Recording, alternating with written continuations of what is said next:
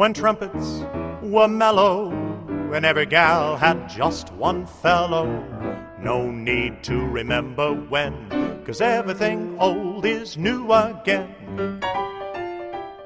Hello, everyone, and welcome to the Tobolowsky Files, a series of stories about life, love, and the entertainment industry, as told by actor Stephen Tobolowsky. My name is David Chen. I'm the managing editor of SlashFilm.com and the host of the Slash Filmcast. And joining us today, he is the man who played Patrick in the 2005 film The Importance of Blind Dating, Stephen Tobolowsky. Stephen, how are you doing today, sir? I'm very good. Let me tell you about The Importance of Blind Dating. And this is very important for everybody. When I did Importance of Blind Dating, I was at one of those many low ebbs that a lot of times actors face. There was a huge period of time where I didn't have any auditions. There's a huge period of time I didn't have any jobs. And these people were doing a short film, and they said that they would pay me a $500 honorarium if I would be an artist in residence and do this kind of personal project, this little film, a 15-minute film that they'd show at AFI and a few places like that. Well, I agreed because I was not doing anything and I was desperate for anything at the time. And beside the project being delightful script, the people I met on the project have been friends ever since.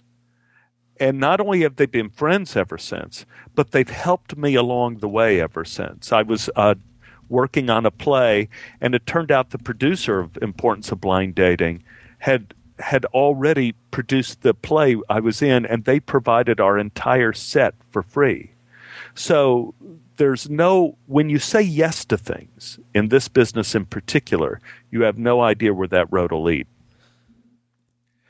David, I should mention that, you try studiously to find roles that even I don't remember I do. And you always avoid the roles that everybody does remember I do, the foremost being, can you, David Chen, guess the number one role I am associated with around the world? All right, let me try and think. Carl Venable from Pope Dreams. Yes! No. Okay, give me one more guess. Happy Chapman from Garfield. That's a close third.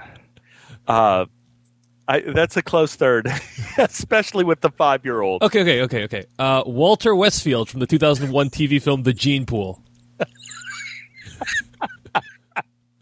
You're killing me here. Okay, I forget that David Chen has access to roles on a resume that I am not even access to. Okay, you're right. Okay, let's stop joking around here.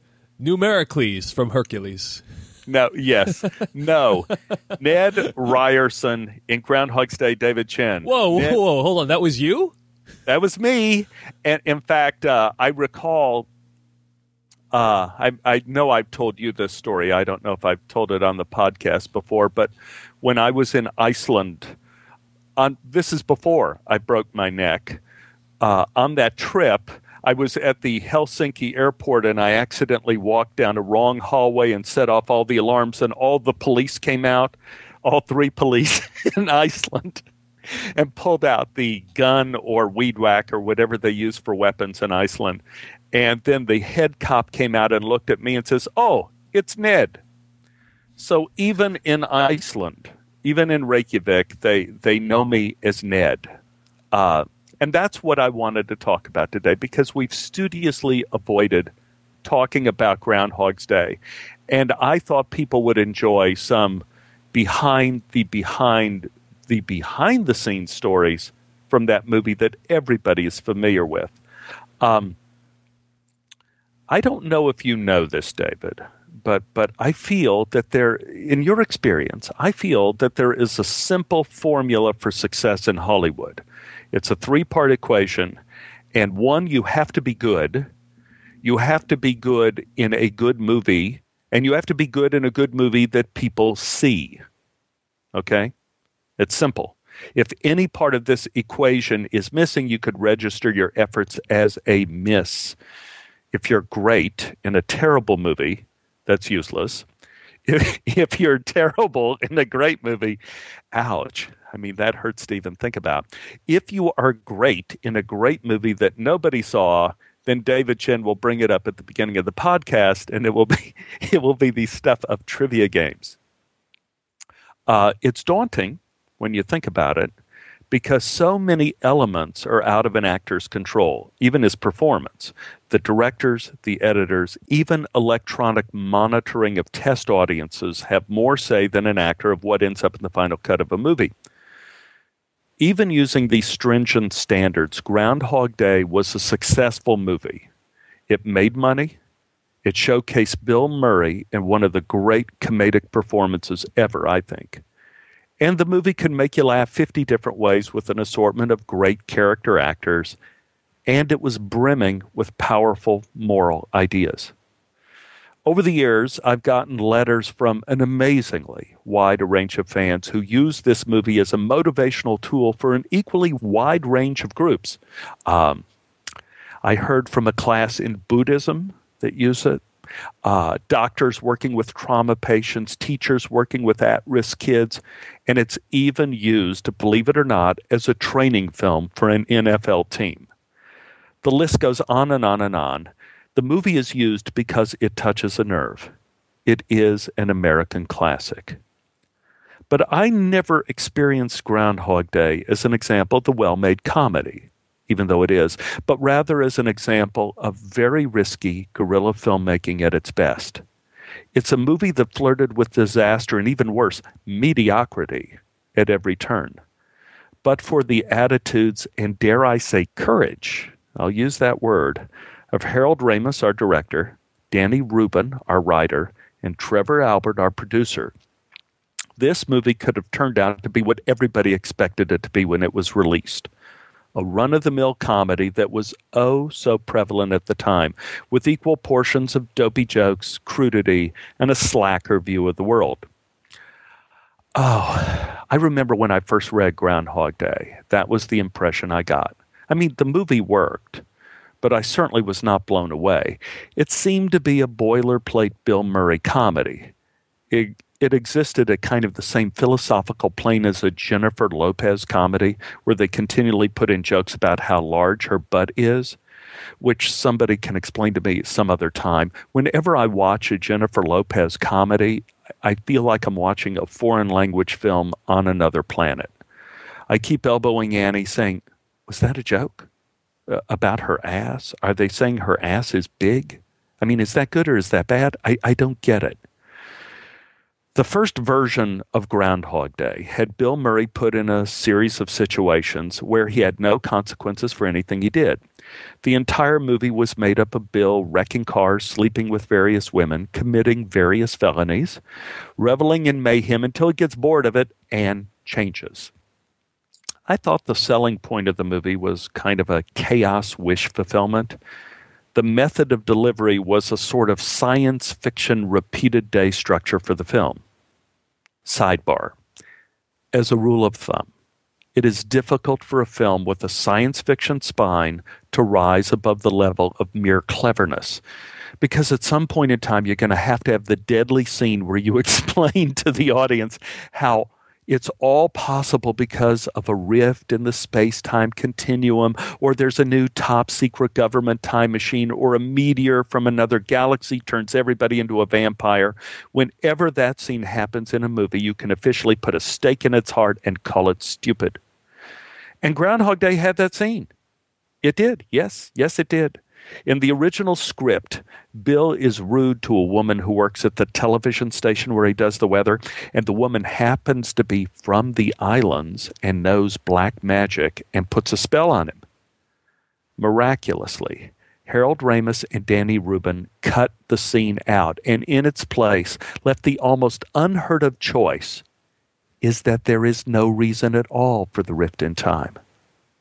Ironically, the elimination of the black magic scene is what enabled the movie to possess real magic.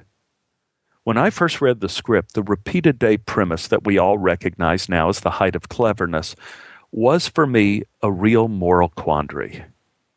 You see, I had just been asked to play the central role in a very low-budget movie called 15 Minutes to Noon, produced by Chanticleer Films. The movie used the same device as a narrative tool. 15 Minutes to Noon was a drama in which I think it was a professor is caught in time. The same day is repeated over and over again until the writer and director realized they didn't have an end to the movie, which is about 20 minutes of screen time. And so then they had the hero kill himself. It was pretty depressing.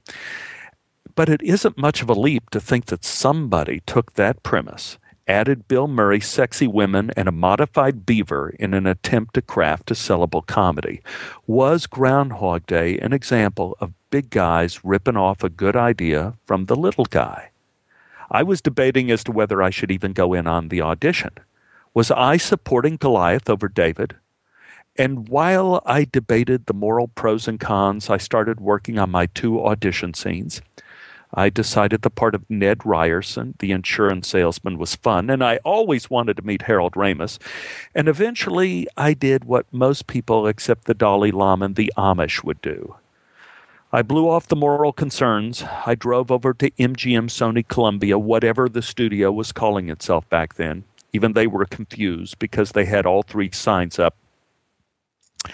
I had no idea I would actually be reading with Harold Ramis. He read the Bill Murray part, and I can't think of any other time in my career when I actually read with the director of the movie. Several years down the road, Harold and I were at a benefit that used Groundhog Day to raise money for troubled kids in Santa Fe, and I asked him why he chose to read with the actors instead of the usual, which is having a casting director, assistant casting director read.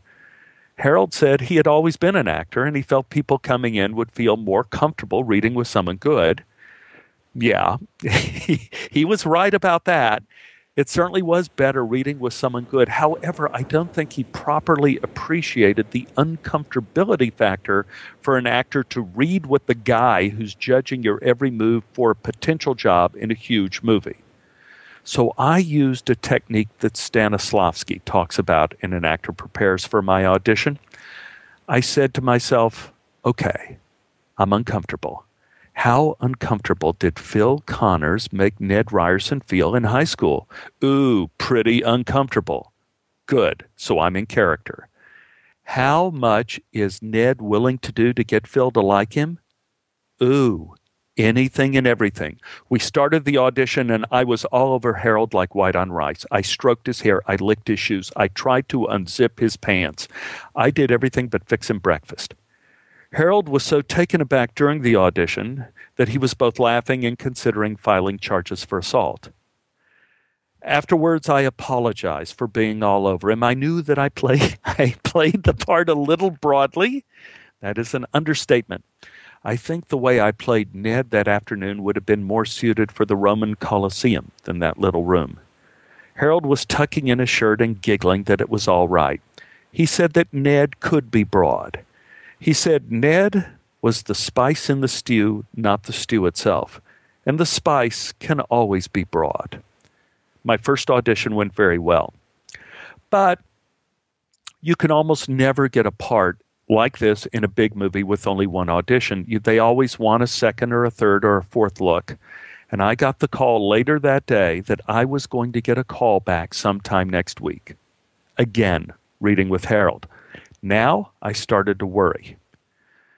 You see, I was shooting another movie at the time for Columbia, Sony, whatever, called Calendar Girl. And I knew I was going to be on location next week, and I worried about being available to audition for Groundhog Day. It would not be easy to get back to Los Angeles. We were shooting in Paris. California! Paris, California! Yeah, I do that just to tease myself and pretend I'm John Travolta. Yeah. Paris, California was the hot air balloon Mexican gang capital of the state. And it was going to be a tough drive back on the 215 freeway through Riverside to get back for any audition.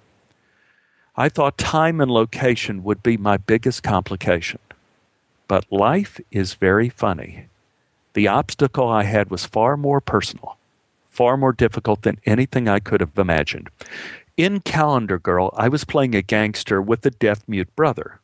My brother was played by Kurt Fuller, who is truly one of the funniest people I've ever known. He's a wonderful actor, and more importantly, he's an exceptional golfer.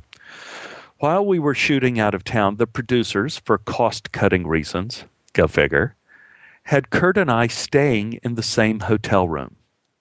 That first night, we were lying in the dark like kids on a sleepover, and we were talking, and Kurt asked the typical actor's question, what I was working on after Calendar Girl.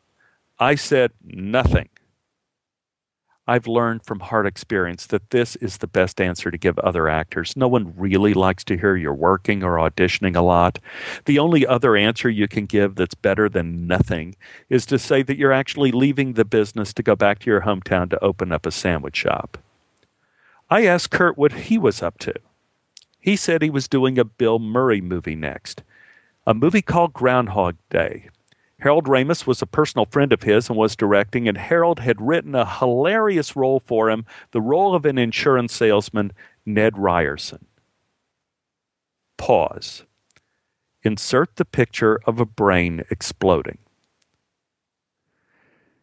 The real definition of fortune is not something we're generally willing to accept with any degree of comfort. I looked it up, and I shall repeat it for your future reference. Fortune is the hypothetical force or power that favorably or unfavorably governs our lives. I'm sure about almost everything in that definition except the use of the word hypothetical. On this particular night, that hypothetical was going to keep me awake. I asked Kurt when he was starting. He said he wasn't sure. He did a read-through with Bill and the entire cast a month ago. I knew at this point that I was going to have an unfortunate role in this story any way it turned out. Someone was not getting the straight story, and in the end there were going to be hard feelings. I didn't tell Kurt that night about my audition. I got back to Los Angeles for my callback the next week. It went well. I heard I got the role. I showed up in Paris for our next set of scenes, and Kurt was furious and felt enormously betrayed. All I could say was that I was sorry, and I wasn't aware of what was happening behind the scenes or making any casting decisions. Years later, I got a piece of the puzzle. Harold told the audience during our question and answer session in Santa Fe that after my first audition, he called up Bill and said, I found our Ned Ryerson. He's the most obnoxious person I ever met. Kurt was let down with any number of things that producers say to actors in a ridiculous attempt to make them feel that losing the part was the best thing that ever happened to them. This business is littered with hundreds of faint compliments that are given to soften the blow. In my career, I have been told that I didn't get a part because I was too nice, too sweet, too sophisticated, too country, too cute, too good, too busy, too bald, too tall. It's a lot like being a loser on an online dating site. A note to producers and casting directors of the world. You should understand that we as actors understand that you're only saying these things for yourselves and not us. We're actors. All we want is the part. Everything else we prefer to get from our wife or our dog. Kurt came to the premiere of Groundhog Day. When the movie ended, he came up to me and put his arm around me and said, You got my part, but at least you did a good job. Congratulations. He patted me on the back and smiled and left. I have admired Kurt for many things he's done on and off the screen, but I probably value those few words more than any other. In a way, they set the bar for courage and class very high in a profession that tends to value those particular commodities as a necessary evil. Put on your white suit, your tap shoes, your tails. Put it in backward when forward fails. And movie stars you know now long dead, now a frame beside your bed. Don't throw the past away, you might need it some rainy day. Dreams can come true again when everything old is new again. there have been many movies made about making movies, and they always have characters playing the producer, the directors, the makeup people, the costumers, even the extras. But for the life of me, I can't think of a single movie about making movies that has a character playing the UPM. That's code for the Unit Production Manager. The UPM is one of the most important people involved with making a movie, and as an actor, your life can hang in his or her hands. The UPM is responsible for hiring most of the crew, making the schedule, making sure the movie comes in on budget. I got a taste firsthand on Groundhog Day how important a UPM was. Since Columbia Sony whatever was making both Calendar Girl and Groundhog Day, the studio used the same UPM. This UPM was the same guy that put Kurt and I in the hotel room together in Paris. And because the UPM knew exactly when I was shooting Calendar Girl, he was able to manipulate the schedule to shoot my last scene in Paris, California, have it finish on time to have a car drive me to the airport to get the last flight to Chicago, to have a car waiting for me at the airport to drive me to Woodstock, Illinois, where we shot Groundhog Day without having to give me an extra day to travel, a morning to pack, to say goodbye to Anne and my 3-year-old son Robert, or to have a night in between to sleep. They were able to move my shooting on Groundhog Day up an entire day, saving Columbia Sony whatever at least a couple $100. I left Paris, California around 5:30 p.m. I arrived at the B&B where I was staying in Woodstock, Illinois at 3 a.m., where I had a message that I would be first up to shoot in 3 hours at 6 a.m. My first big scene, meeting Bill Murray on the street. I still had my makeup on from Calendar Girl. I took a shower and told myself that I was an actor. You could pretend you slept. But that didn't work. My alarm went off an hour and a half later, and I was so tired I was ready to cry. I got up and I looked in the mirror and had the second conference hour of my life. No lies. No excuses. I told myself that today was the most important day of shooting I ever had in my life, and there was no time for whining or complaining. I was living the dream. Paradoxically, in this case, the dream included sleep deprivation. Stealing a page from the Holly Hunter playbook, I said to myself, screw it, let's do it.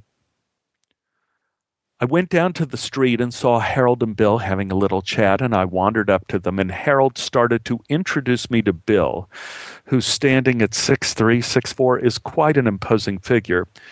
Bill cut Harold off from his polite preamble. He turned to me and said, "So, what are you going to do? Is it funny?" I went through a couple lines of Ned, complete with my hand gestures and the sound effects. And Bill just stared at me and then held up his hand and said, okay, you could stop. That's funny. Bill looked around, and there were about 500 town folk gathered to watch the shooting at dawn. And then he said, "You know what we need right now?" And I said, "No." Bill fixed his eyes on the horizon and in a completely deadpan tone said, "Danishes. We need a lot of Danishes. Come with me." Bill took off running with me trailing behind. He ran into a local bakery, pulled out a wad of cash from his pocket, and said, "I need every Danish you have in this place." Bill and I left with boxes of bear claws and donuts. Bill started tossing them at random to the townsfolk. Everybody was laughing and cheering. Bill was like a lightning rod.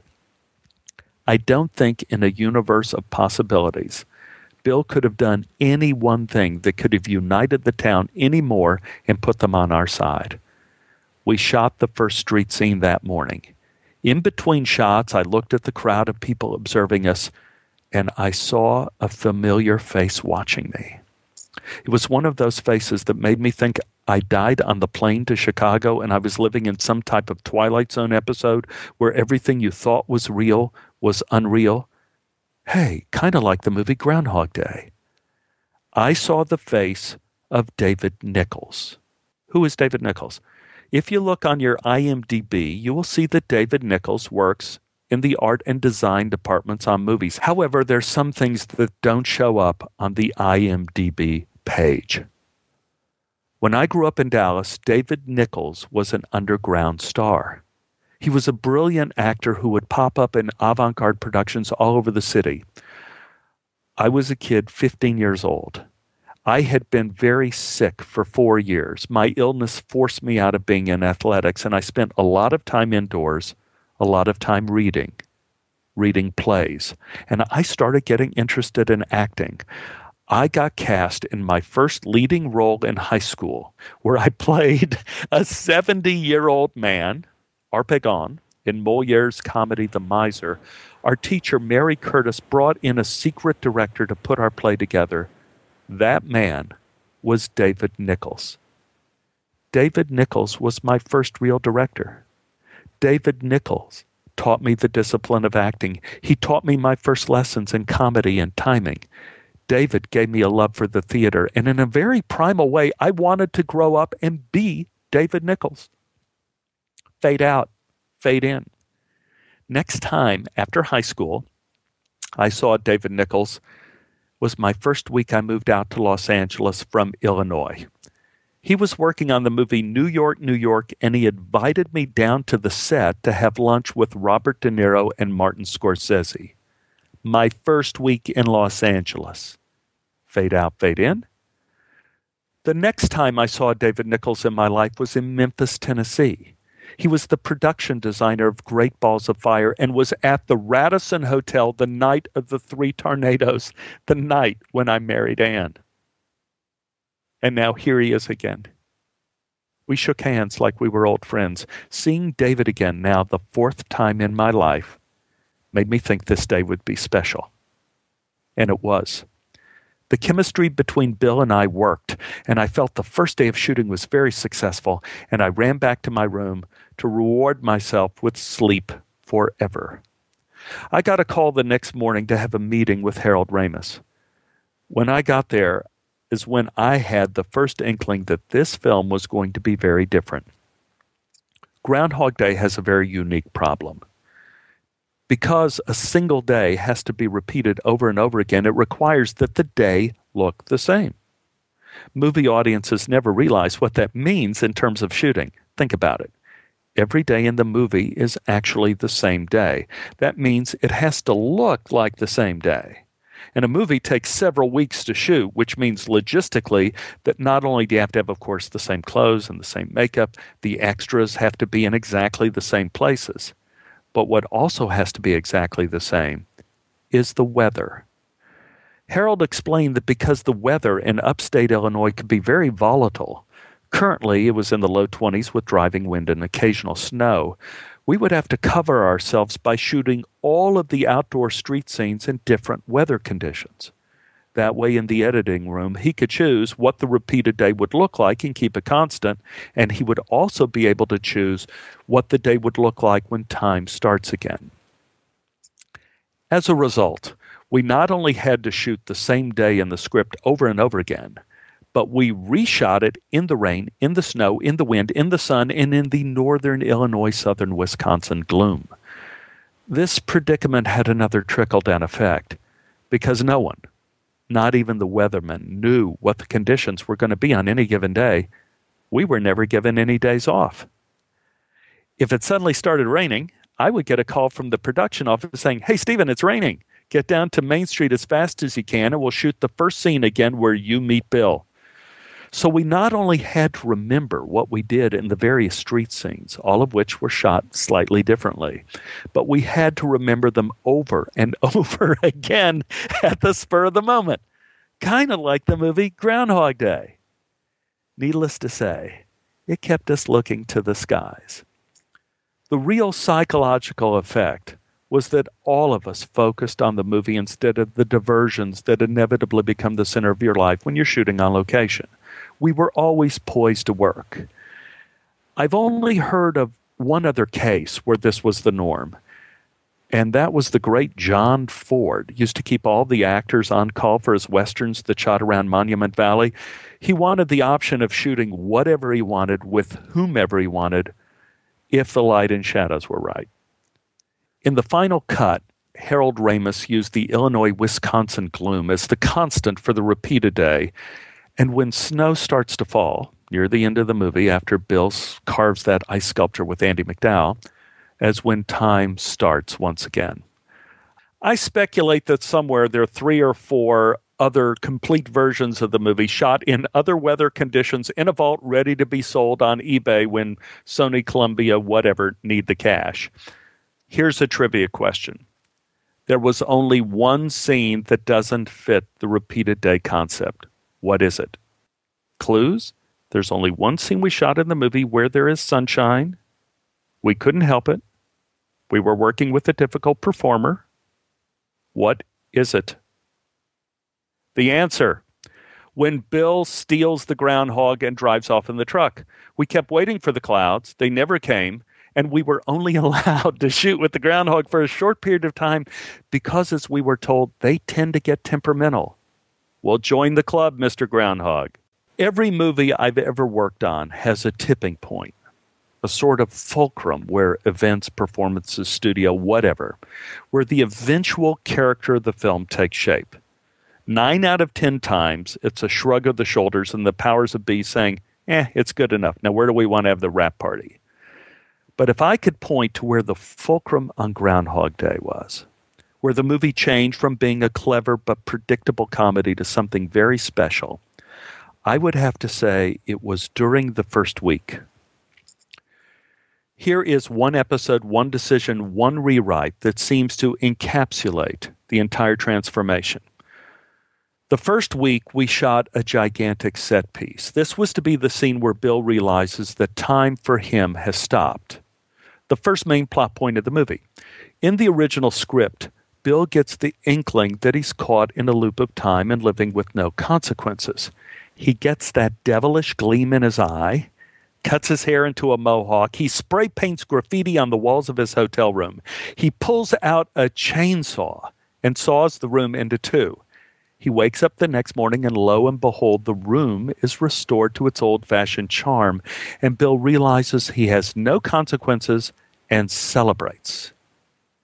Now, if you know anything about filmmaking, you understand how expensive and how difficult this scene was to shoot. Everything you destroy in a scene, you have to have another copy of in case you need to reshoot or shoot it from another angle.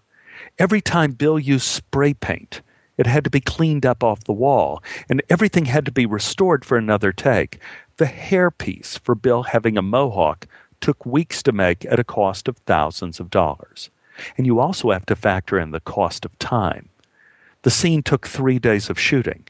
3 days that something else wasn't shot. 3 days of paying 70 or so people on the crew to make it happen. It was also being filmed at the beginning of the shoot when executives are watching every move you make to evaluate if time, money, and film are being well used. There's lots of pressure. So here is the moment when the movie changed. Harold Ramis finished the scene, looked at it, and threw it away. He and writer Danny Rubin huddled together and decided that the movie they were making was really quite different from the movie everybody thought they were making. Harold Ramis is a practicing Buddhist, and he felt the themes in the movie were more profound than Bill Murray with a mohawk and a chainsaw. Harold and Danny huddled up and decided to make a serious movie about the time of our lives. It was 3 days of expensive shooting down the drain, and it was the best money the studio ever spent. Harold Ramis replaced mayhem with poetry. Instead of the chaos, Bill Murray goes to bed that evening, terrified. Before lying down, he breaks a pencil and puts it on his bedside table. In the morning, the clock radio goes off again. It's the sounds of Sonny and Cher singing, "I Got You, Babe." Bill wakes up and discovers the pencil is whole. Bill's eyes fill with horror, disbelief, then a sort of excitement as he enters a world where he is completely alone. The effect this scene had on a viewing audience was palpable. I saw it in the theater with real people. There were gasps. You could feel a shudder pass through the audience created by a perfect, simple visual statement. Instead of people thinking, "Oh man, that Bill Murray is such a wild man," They were suddenly invited into his personal nightmare. From that moment on, the entire script changed. Over half of it was rewritten while we were shooting. So now we are in guerrilla filmmaking mode. Danny Rubin seriously tackled the question of what happens to a man who has no consequences. And what is it that give our lives value? And the movie became funnier than ever. Amazing. While we were shooting, we would be getting rewrites that were literally hot off of the presses. The entire final act of the movie crystallized when Bill realized that want was different than need. He became fulfilled not by having sex with Andy, but by having purpose, by saving a boy falling from a tree, by helping old ladies with a flat tire, by saving the mayor from choking. And as he becomes more aware, he has less and less time to do all he wants to do, and he even has to deal with his own limitations, with a homeless old man whose life he's unable to save. The script became a work of art on a level that would be appreciated by the likes of Aristotle, who felt that comedy should display man in his entirety, torn by extremes, and eventually triumphing over his own nature and even the capriciousness of fate. The film had replaced predictable chaos with genuine surprise. And I had a couple surprises still waiting for me. I had finished my role, and I flew home. And I remember my first day back, I kissed Annie. She took me by the hand and said there was something she wanted to show me. She had taught Robert something special. She called on our son, who had just turned 3, and said, "Show Daddy what you can do." Robert started laughing, ran to the front yard where he dropped his pants, and started peeing into the bushes. As new parents, we had already learned to lower our expectations and cause for celebration, but I remember being truly thrilled that in my absence, Robert had actually learned something that was going to be useful and would serve him well the rest of his life. The celebration was cut short when producer Trevor Albert called me up at home. He said, "We need you back. We decided we're not done with Ned." So I had to head back to the frozen north. I got to Woodstock, and Harold told me that Danny was working on a scene at the final party where Bill plays the piano and is auctioned off and is bid on by all the ladies in town, and they wanted Ned to make a surprise appearance as Bill and Andy leave. We were shooting in an American Legion hall, and we had this location for 1 week. I never got any pages for a final Ned scene, and Bill was not wanting to shoot any more Ned scenes. I sat in my trailer. No one gave me any updates. So one afternoon, I wrote a scene. I wrote a scene where I had all the dialogue and Bill had the joke. We got to the last day of shooting on location, and I showed Harold my little script that I wrote. Harold showed it to Bill. Bill agreed to shoot it, and with 2 hours left before losing the location, we shot Ned's final scene at the party, the one I wrote, in one take, and it's still in the movie. Now that's a moment worthy of guerrilla filmmaking as well. Bill was not easy to work with. No. And he certainly was moody and opinionated. And if I had been on my first movie, he would have brought me to tears more than once. But Bill is an incredible actor. He never phoned it in, and he was determined to make every take count. And here's a story that illustrates both Bills. A crisis happened on the set near the end of filming. It was the final scene where Bill realizes that time starts again. It's huge. It's a 6-page dialogue scene, and you'll all remember Andy and Bill fall asleep together in bed, and there's a moment of blackness. The clock goes off. Bill's eyes open with terror. He's alone in the shot, and the camera starts to pull back, and then surprisingly, Andy's arm crosses frame and turns off the alarm. It's a new day. When I saw this movie in a full house, the audience actually began applauding. It's another scene that's breathtaking in its simplicity. It's a scene that almost didn't get shot. Bill refused to shoot this all-important scene. Harold Ramis and Andy McDowell were exasperated. They wanted to get on with it. Bill said absolutely not. He wasn't shooting the scene unless he knew what he was wearing. Harold Ramis said, "What do you mean?" Bill said, "Am I wearing all of my clothes? Am I naked? Am I wearing pajamas? Is my shirt unbuttoned? Did we do it?" Harold was surprised. This is actually a pretty good question. Did they do it? Harold asked Bill what he thought. Bill said, "Hey, I'm asking you." Amazingly, Harold said, "Let's take a vote." He polled the entire crew working on the movie, and it was a tie. It came down to a girl who was an assistant set director. It was her first movie, but she was unintimidated. She said, "He is dressed in the clothes he wore the night before, all of them, absolutely. If you do it any other way, you will ruin the movie." Harold Ramis smiled and said to Bill, "You're dressed in all of your clothes. Absolutely. If you do it any other way, it's going to ruin the movie." Bill nodded, and that's the way they shot it. Even the final moment of the movie was an example of guerrilla filmmaking. It's a wide shot taken from the window of Bill's hotel room looking out at the town.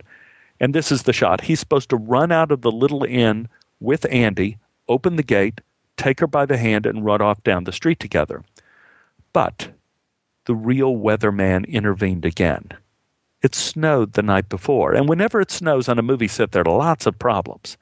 There is always snow hitting the camera lens and the difficulty of getting accurate focus marks. But there is the big problem of footprints.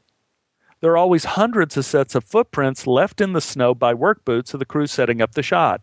And all of these footprints have to be swept away every time the cameras roll.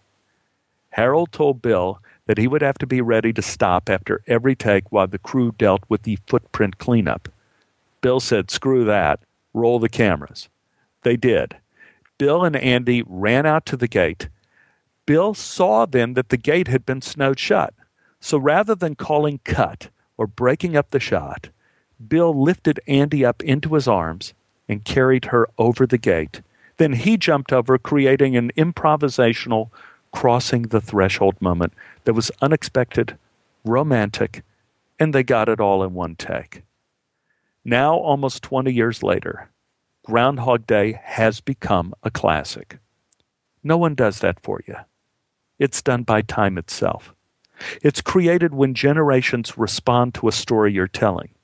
And I have a theory. And my theory is that in the case of Groundhog Day, the story that draws us in is not just the delightful one of weatherman Phil Connors trapped in time. I believe that we as viewers sense that in a world of paint-by-numbers filmmaking, Groundhog Day broke the mold. And it's a mold that was broken by people taking risks at every turn, all the way down the line, from Harold Ramis throwing away the conventional in week one to an assistant set designer on her first movie speaking her mind. As C.S. Lewis put it, courage is not simply one of the virtues, but the form of every virtue at the testing point. Groundhog Day stands as an example of the test. And that's why we have rewarded it with our own sort of immortality, the gift of laughter through time. When trumpets were mellow and every gal only had one fellow, no need to remember when, 'cause everything old is new again.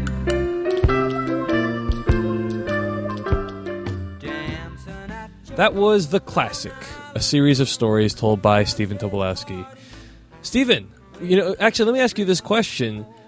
When you interact with your fans, who most often have seen Groundhog Day, what are some of the things they say to you? Like on the street, do they ever just say random lines that Ned has said to you? Or I think the number one question people ask me is, what was it like shooting over and over and over again, which of course is what you do on a movie anyway. But one of the most unusual things that ever happened to me was I was shooting a movie in Utah, and a couple teenagers came up to me and said, "We heard you were on the movie and we wanted to show you this." And they reenacted the entire scene with me and Bill Murray by memory with all the movements and everything in it. Wow. That to me was the wildest. Excellent. So you don't get that many obnoxious people shouting at you like, watch out for that first step. It's a doozy. I do, but they're not obnoxious. I get that all the time. One of the most unusual places, I was in a forest in France and went to a ruined castle in the middle of nowhere, and they had a French ticket taker there, and he looked up at me and goes, "Oh, Bing." So that was very unusual. Nice. Well, anyway, let's wrap things up for the episode, Stephen. How can people find you on the internet if they'd like to reach you? I think Stephen Tobolowsky at gmail.com, and that's STEPHEN, T as in Tom, O, B as in boy, OLOWSKY. And I'm also at twitter.com/Tobolowsky, and at Facebook. What is that address, David? Facebook.com/Stephen Tobolowsky. Thank you. We're getting a lot of messages from that as well, so that's a good way to contact Stephen too. You can find me, in case you're interested in my other work, at twitter.com/Dave Chensky. That's Dave Chen SKY, and /filmcast.com. I want to give a big shout out to /film.com, a movie blog. Check them out. They are the host of our Stephen Tobolowsky files, like the literal MP3 files that we use to bring the show to you every week. So check them out. Give them some love if you have a chance. And that's going to take us to the end of this week's episode. Thank you guys for tuning in. See you guys later. Bye-bye. Get out, your white suit, your top shoes and tails. Put it in backward when forward fails. But leave Greta Garbo alone. Be a movie star on your own and don't throw the past away. You might need it summer any day. Dreams can come true again when everything old is new again. That everything old is new again. I might fall in love with you, yeah.